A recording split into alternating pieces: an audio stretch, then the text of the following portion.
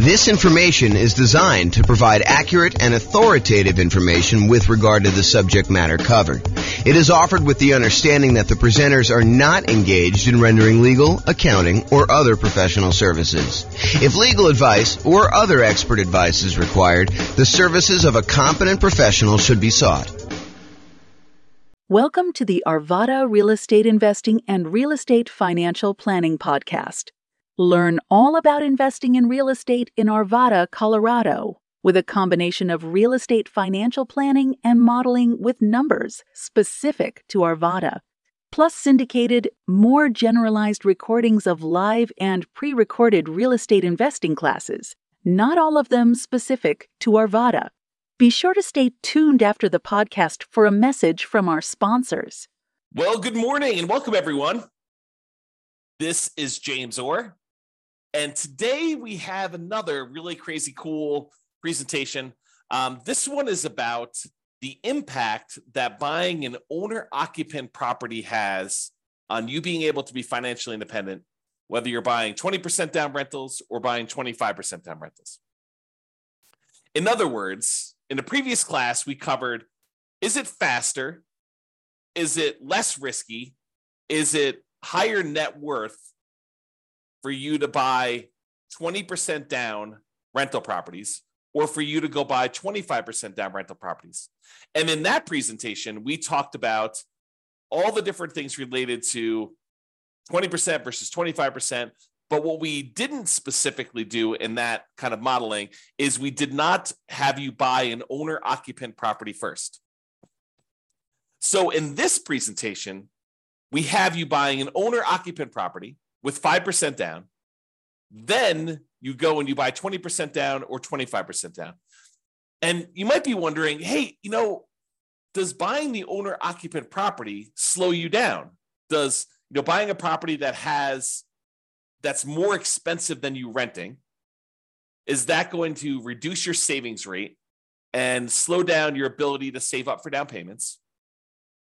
Or does buying an owner-occupant property where the mortgage payment, the principal and interest part of the payment, not the taxes and insurance, those are actually going up, but the mortgage payment stays fixed such that over time you end up saving more money than if you didn't buy an owner-occupant property, because rents would keep pace with inflation. So the amount you're saving would normally stay about the same over time. But if you buy an owner-occupant property and you have that mortgage payment be fixed, yeah, maybe at the very beginning, it's worse for you. You're saving less. But because the principal and interest part of the payment does not change, that remains static. And so over time, the amount that you're able to save to invest in whatever you're investing, in this case, putting 20% down, 25% down to buy rental properties, but it could be stocks, it could be bonds, it could be, Dogecoin, it could be whatever you're investing in, right?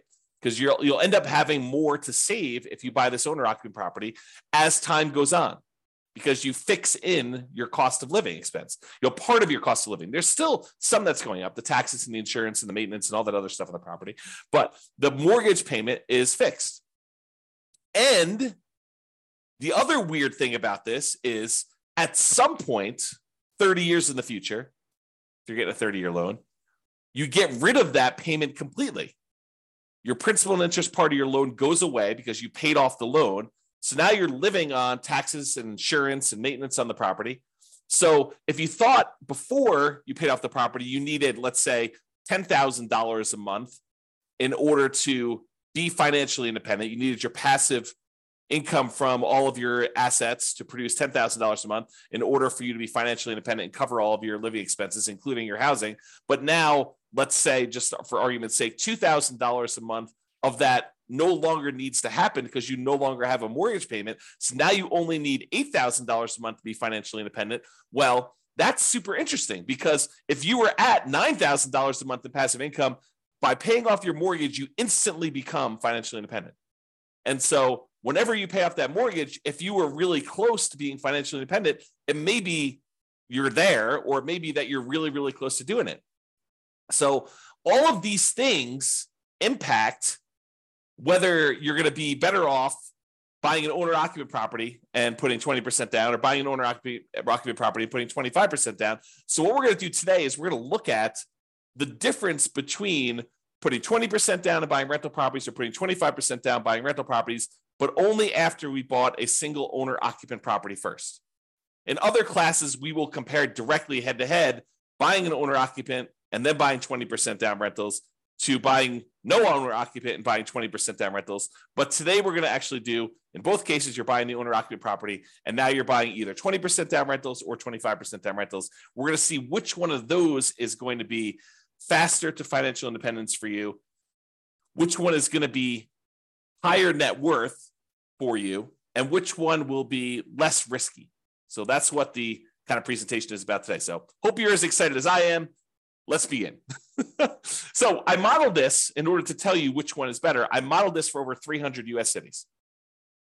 And what I went in there and I basically did is I set up a scenario in our real estate financial planner software that I wrote, and it allows us to go and model if somebody were to make a certain amount of money and they're saving a certain amount of money and they're buying properties that have certain characteristics based on whatever market you're in, and how long it takes you in order to get to the point where your investments actually all the returns from all your investments exceeds your kind of living expenses that you have there. And then we'll figure out how long it takes you to do that. And then we can measure a whole bunch of different things like net worth and time to financial independence and a whole bunch of different risk measurements. And honestly, we could go and look at any of the details. It's like probably 100 different variables that we track, but we'll kind of simplify for this presentation so I don't get too far in the weeds. So I did all those analysis, and then we're summarizing all that analysis.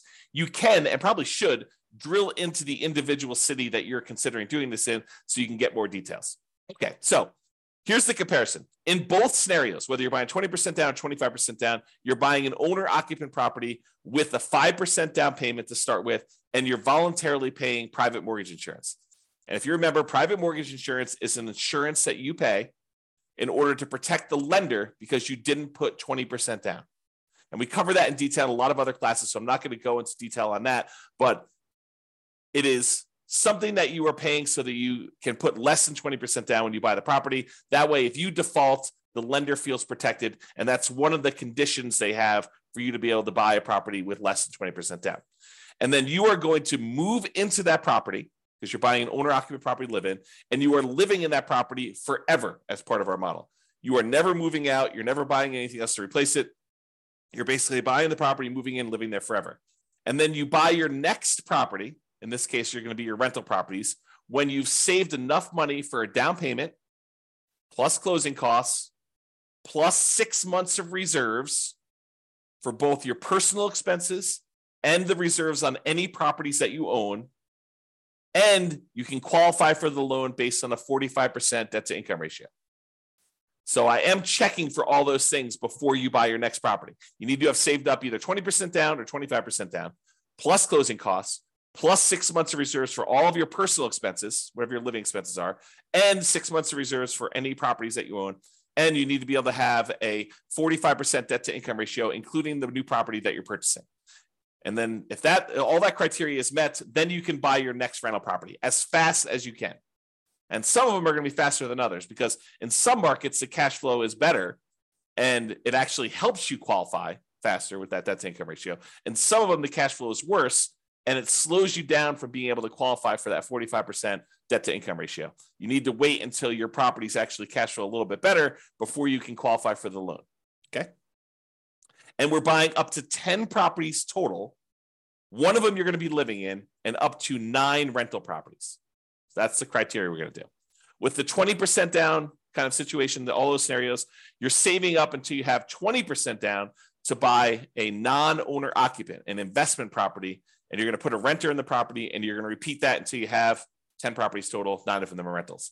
For the 25% down, very similarly, you're going to save up until you can buy 25% down non-owner occupant properties, and you put a renter in the property, and you repeat that until you have 10 properties with 9 rentals in that situation.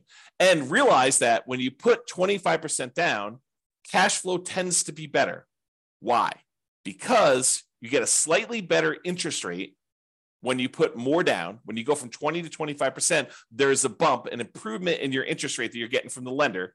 And also you're borrowing less. Instead of borrowing 80% of the property value, you're now borrowing 75% of the property value. So the monthly payment on that is lower just because you're borrowing less. So your monthly payment improves in 2 ways. Number one, it improves because you have a lower interest rate and it improves because you're borrowing less on the property. So you have improved cash flow, but it takes a little bit longer for you to save up that extra 5%. So your acquisition speed, at least in the beginning, is a little bit slower because it takes you a little longer to save up 25%. But once you start buying these 25% down rentals, the cash flow from them is a little bit better. So maybe your speed to acquire them actually speeds up later because you're actually producing more cash flow. And in a future class, this is not this class, but in a future class, I'm going to show you the comparison between buying properties with 20% down or buying properties with 25% down versus actually saving up and paying 100%, buying the properties for all cash. You may think that that's going to take forever. It's going to be so much slower than putting 20% down or putting 25% down because you're able to acquire the properties quicker and then you've got the asset growing and all this other stuff. If you go and you wait until you buy the property free and clear, it takes so much longer to do that. You may not buy a property for 15 or 20 years or whatever it is. Yes, but then once you buy the property, the cash flow on it is amazing because it's free and clear. And so that actually has a much more significant impact than I think a lot of people would think.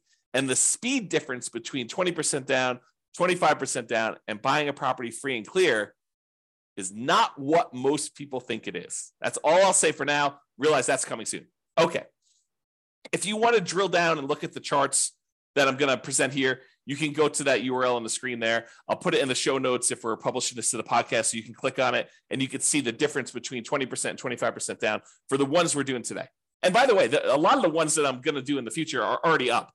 I tend to make them in advance. This is not like I make them and then present them, all on the same day. So realize that if you want to jump ahead and see some of the other comparisons we have, you can go drill down into those. You can even drill down to the individual city. All right, pause for a drink. All right, so because we're measuring how quickly people are achieving financial independence, I thought I should probably tell you what my definition of financial independence is. So financial independence is when your assets exceed the expenses you have for that particular person. So, excuse me, if someone is making whatever it is, and the amount they make varies by city, because in order for you to qualify for a house in one city might be more or less than qualifying for a house in another city. So I do take that into account. I basically set your income to be such that you can afford about a median price house in that marketplace. But then it also means that you need to overcome that higher income. You need to replace that higher income. So you're handicapped. You do make more money so you can actually buy the houses quicker, but then you're also handicapped because you need to make that much more in order to be considered financially independent. Okay, so what does that mean to be financially independent? You need to have income coming in from these 5 sources exceed your minimum expenses. Okay. Number 1 is net positive cash flow from rental properties. You take all of the income from all your rentals. Mostly it's rent, although it could be things like laundry or anything like that. If you've got multifamily, any income you have it, minus all of your expenses, including your vacancy, your principal and interest on your mortgage payment, any taxes, any PMI you have, any insurance, property insurance, any maintenance, any management of the property. So you take all the income minus all the expenses, your net positive cash flow, that counts towards you being financially independent. Plus, any money that you've got sitting on the sideline, whether it's waiting to be a down payment, or you've acquired all your rental properties, now you're just taking all the money and investing it in whatever you're doing, in this case, probably stocks, taking all your money that you have on the side times this safe withdrawal rate. So they talk about the Trinity study being a 4% safe withdrawal rate rule. We'll cover that in future classes. I'm not going to go into it in detail now. But if you had $1 million, you said I could take 4% out safely per year, that's what you believe is true, then you have about $40,000 per year contributing towards you being financially independent using those numbers. Plus 3 sources of passive income: Social Security, which we didn't model here, annuities, which we didn't model here, or any pensions, which we didn't model here. So if you have those 3, those would also contribute to you being financially independent. In this particular case, we didn't model any of those because we just didn't. Okay. All right. So here are my assumptions. Each city modeling uses their median home price and estimated rents on those properties. So we did not apply any of the 88 strategies we have to improve cash flow. And so we're really handicapping ourselves because we didn't pick a great property to begin with. nor did we actually apply all these different strategies that we have to improve cash flow, different ways to kind of minimize our expenses on the properties and different ways we have to maximize the income we're getting at properties. We didn't do any of those. So this is sort of like a baseline. If you went into this market and you were not great at real estate investing, you just sort of bought a medium type property and you kind of got what the estimated rent would be for those. That's sort of what we did there. If you go dig in and you see my modeling and you're like, hey, James, the modeling you did for this city, your assumptions are a little bit off. Go ahead and reach out to me. I will go ahead and update those. I will rerun it, and then it will update all the charts and stuff like that. It doesn't update the presentation, but it'll update all the charts of the website and make those accurate for everyone in the future, okay? Now, continuing on with the assumptions. The job income does vary based on the city so that they can afford a property in the marketplace. If I said everybody earns $5,000, then people in California would never buy a house because they would never be able to qualify for debt to income based on the home prices there, okay? But someone in, I don't know, one of the lower cost cities, probably in the South, those tend to be a little bit less expensive in general. Those guys may be able to do this whole model on $5,000 a month or $6,000 a month or whatever their numbers happen to be. I do it such that they can qualify for a typical property in that marketplace, a median price property in that marketplace when they do that.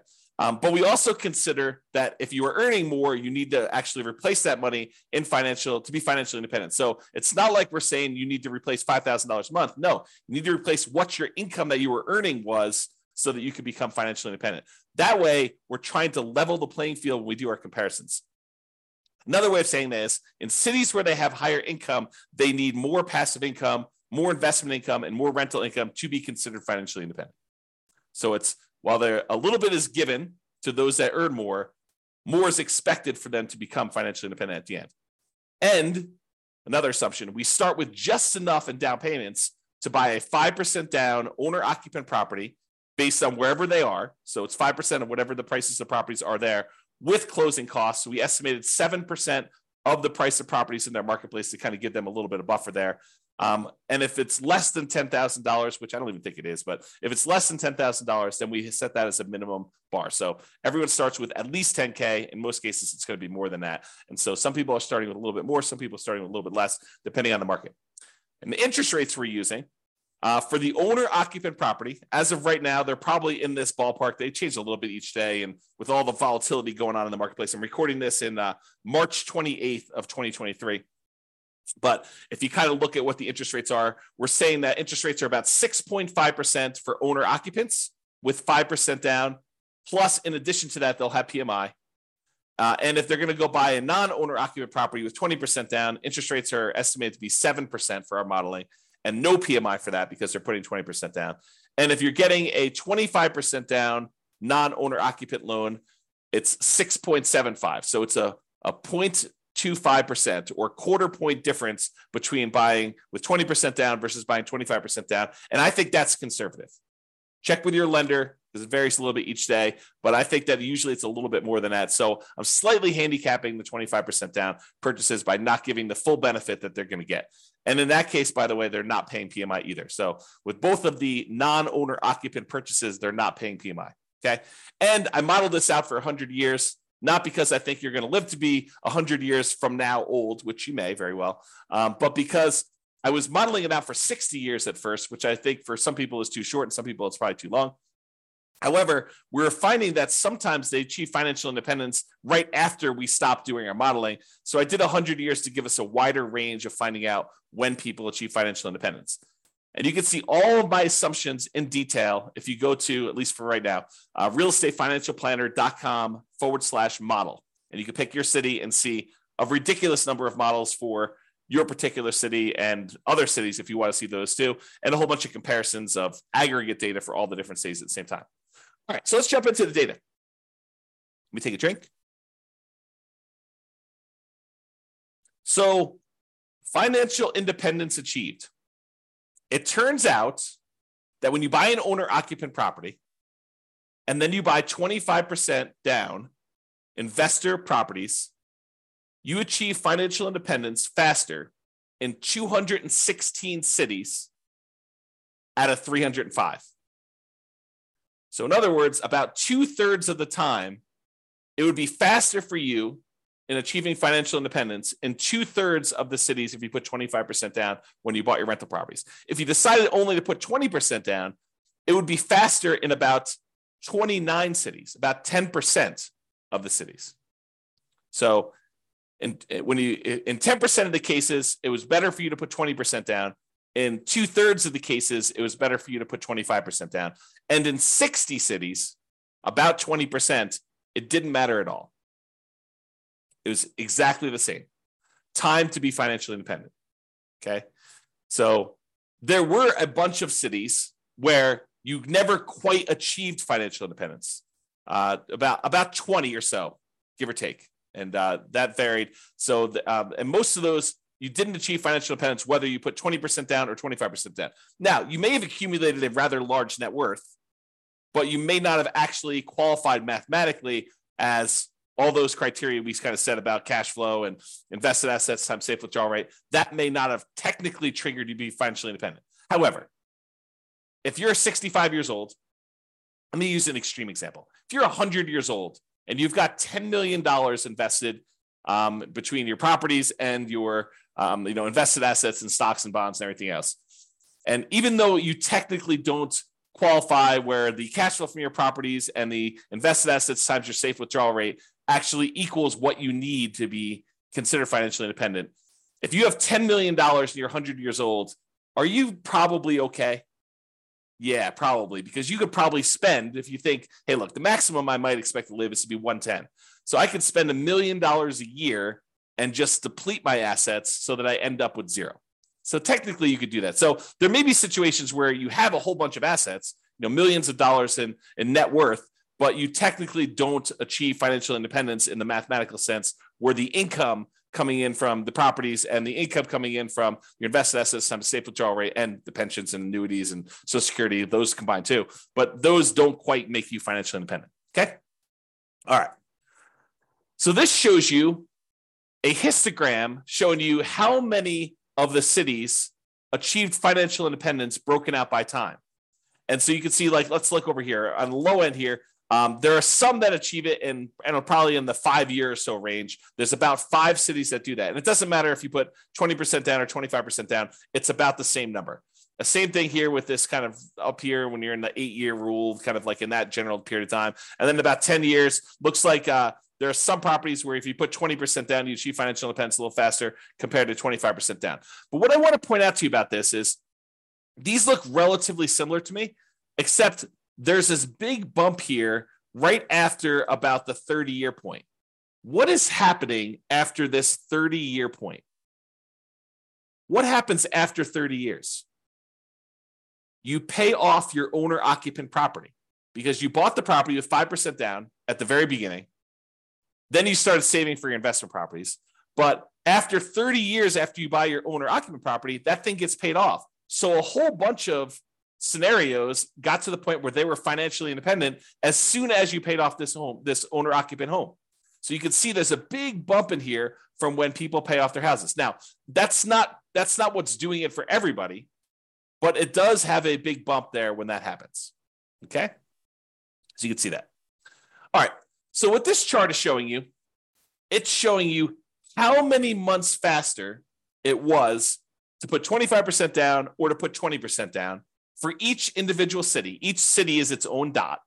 The green ones show where it was better to put 25% down by this number of months, however many months it is away from this zero line. So like this one right here is about 25 months. So it's 25 months faster for this particular city than putting 20% down. So it's about 2 years faster or so for this particular city if you put 25% versus putting 20% down.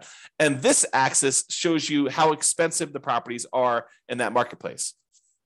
So there's this market right here has really, really expensive properties, and it was better for you to put 25% down by about 6 months in that particular case. And you can see how far away they are from this kind of zero line shows you how much better. So I'll make some general statements about this data. When you put 25% down, sometimes it's a lot faster. They're a lot farther away from the zero line. Sometimes they're not, and sometimes they're exactly the same. That's all the ones that are on zero. Okay. But when you look at the ones that are red, the red ones are where a 20% down is faster by that many months. there are times when 20% down is faster, but not by that many months. So 25% was quickly behind it if you did that. But there are some times when you put 25% down where it made a huge difference. In this case, it's like 3 years faster for you to put 25% down. Now, if you love your job and everything is amazing and you think this is great, I'm not in a hurry to be financially independent, stop working, which is what happens, by the way, in our modeling. When someone becomes financially independent, we have them stop working. But if you're like, hey, listen, I love my job, I don't care, then does it really matter if it's 3 years faster to be financially independent? Probably not. But what if you hate your job? What if you're like, I can't wait to be done with this. I need to be financially independent. I want to spend time with my family. I want to spend time with my significant other or my kids or my grandkids. And I want time to be able to do what I want to do. Well, then 3 years may be a long time. And, what's the value of knowing that you could be 3 years faster? What kind of value does that add to you if I could show you which strategies are better versus which strategies are worse, which strategies are less risky, which strategies are going to get you there faster, which strategies are going to give you a higher net worth. So I don't know, 3 years could be life-changing. Okay. To be able to buy 3 years of your time back by just being smart about which strategy you use, I don't know, seems pretty important to me. Okay. So you can kind of see the difference there. And you can see that in general, the more expensive the properties, the better off you would be putting 25% down because there are hardly any red dots on the expensive property side. Okay. But there are lots of green dots. So the more expensive your market in general here, the better it would be for you to put 25% down in order to get to financial independence faster. All right, now let's switch to net worth. So for net worth, if you put 25% down, you have a higher net worth at year 40, which is kind of our measuring point, 40 years in the future. You have a higher net worth at year 40 if you put 25% down in 151 of the 305 cities. So about half the time, you'd have a higher net worth by putting 25% down, which may be counterintuitive for a lot of you folks because you're thinking to yourself, hey, I'm putting 20% down. I'm acquiring properties a lot faster, at least at the beginning, because I'm buying the first one faster. Like, hey, if you're rushing to go buy your first 20% down property and you're like, listen, I just got to get in. I got to save up just enough. Now I'm going to buy a property right now, right away.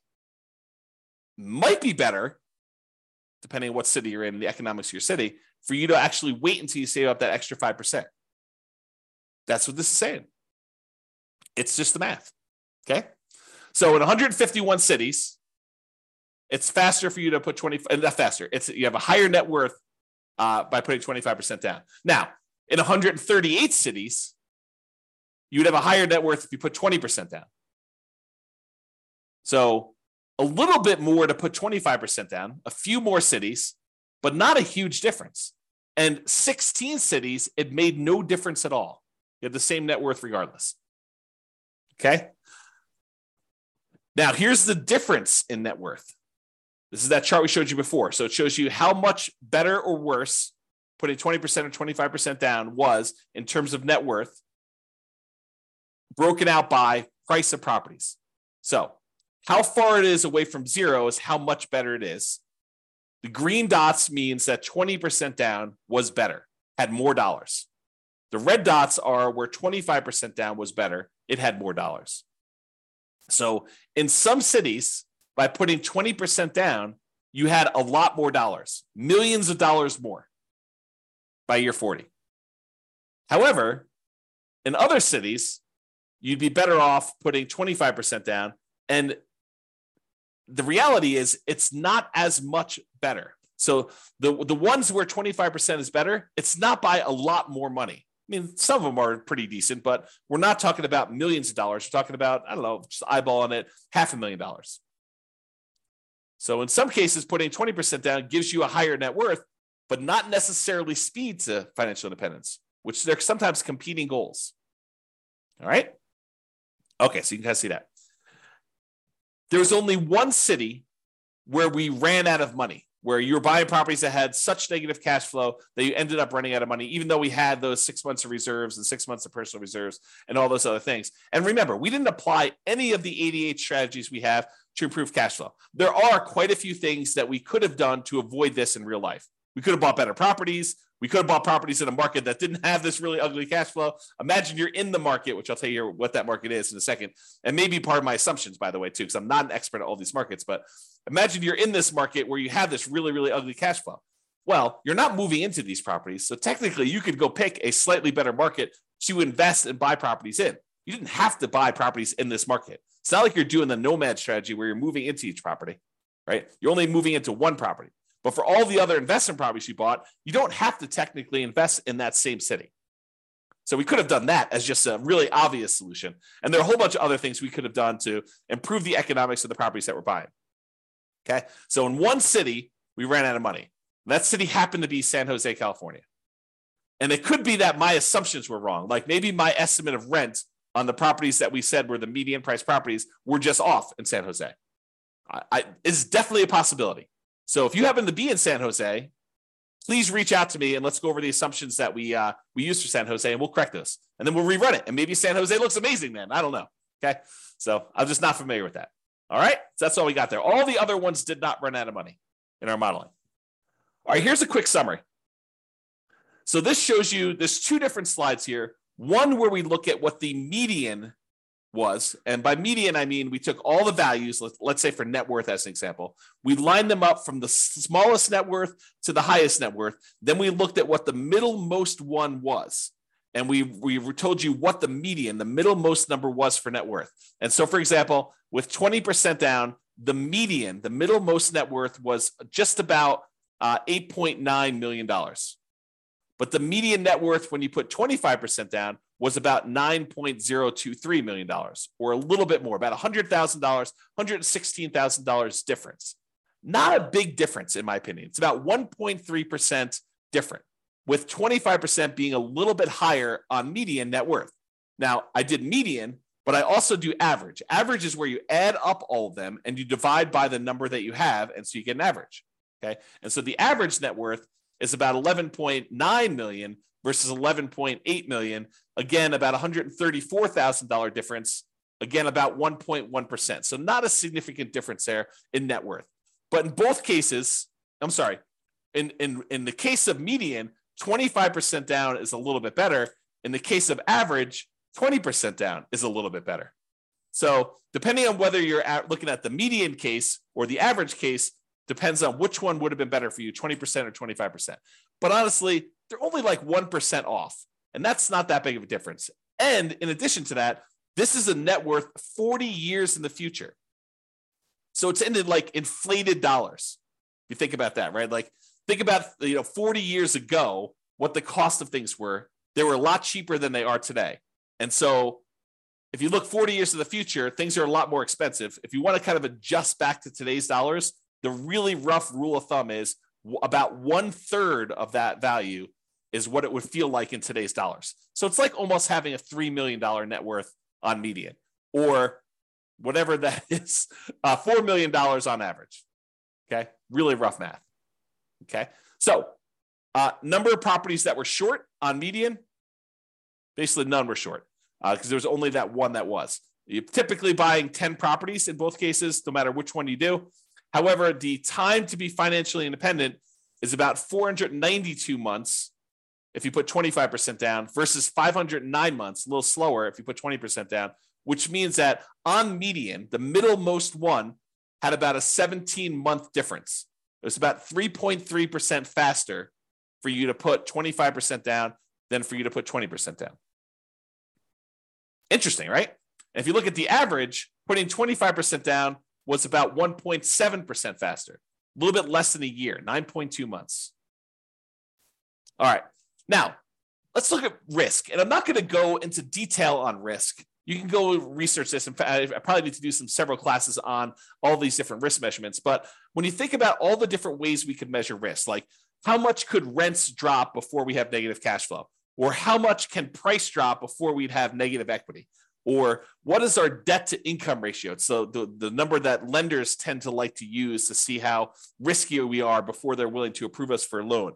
Or how much debt do we have to the amount of net worth we have, or how much debt do we have to how liquid we are, how much money we have sitting in cash somewhere, or how many months of reserves we have. We talk sometimes about having 6 months of reserves or 12 months of reserves. Well, sometimes you can have lots and lots of months of reserves if you have a large bank account balance, like 700 months of reserves. Okay. So if we wanted to measure all of these measures of risk, it turns out 25% down is universally better.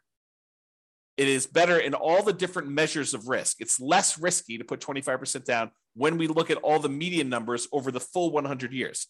Now, does that mean that it is always less risky?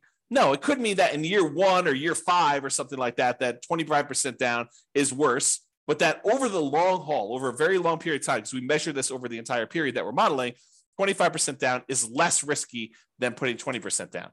And that is true in most of the cases in average too. The spots where it's not true with averages is your average debt to account balance. So you have more liquidity if you put 20% down, and the number of months of reserves, which honestly is not that big of a difference. It's 0.9% difference. So, but most of the time, 25% down is less risky when we look at that. Okay. Now I told you this before. I've been using median home price and what I think rent would be by looking up some rents on those properties. And so these are not like cherry-picked deals. You could apply the 88 strategies we have to improve cash flow to improve on these numbers. Excuse me. Let me take a drink.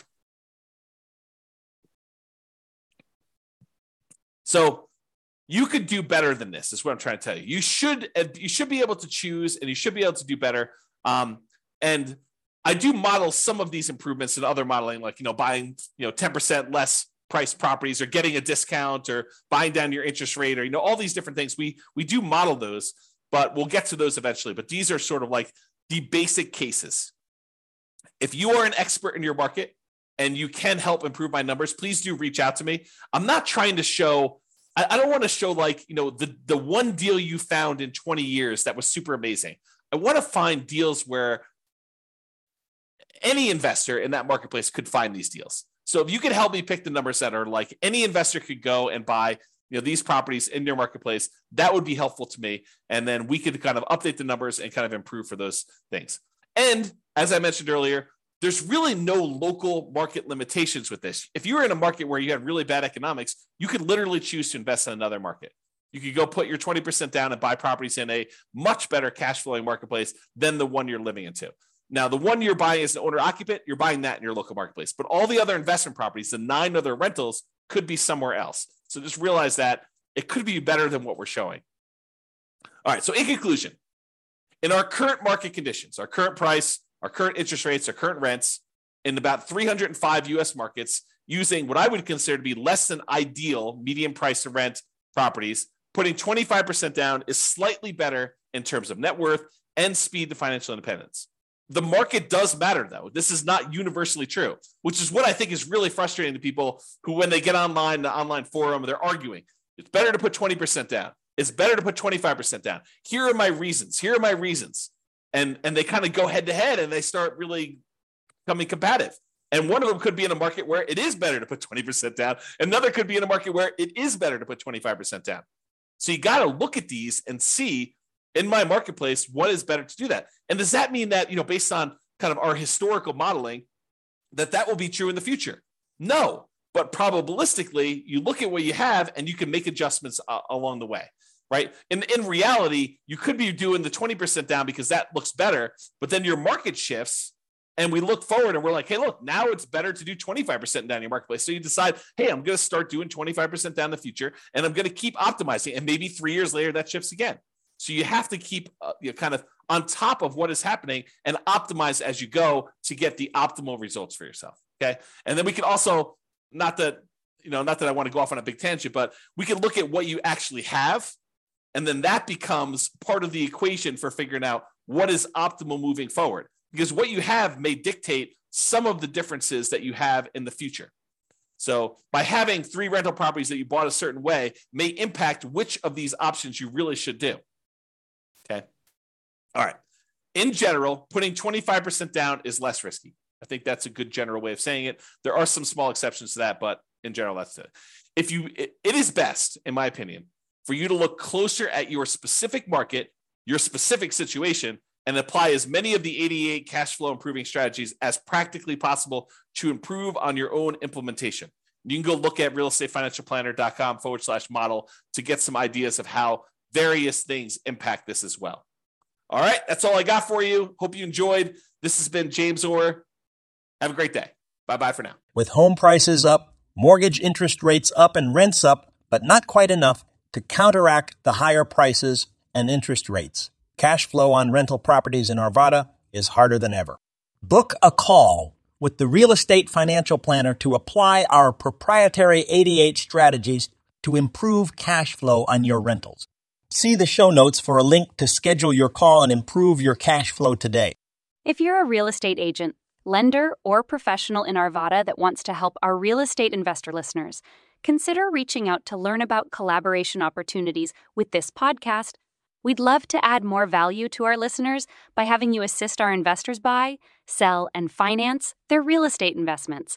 See the show notes to schedule a call to discuss collaboration opportunities.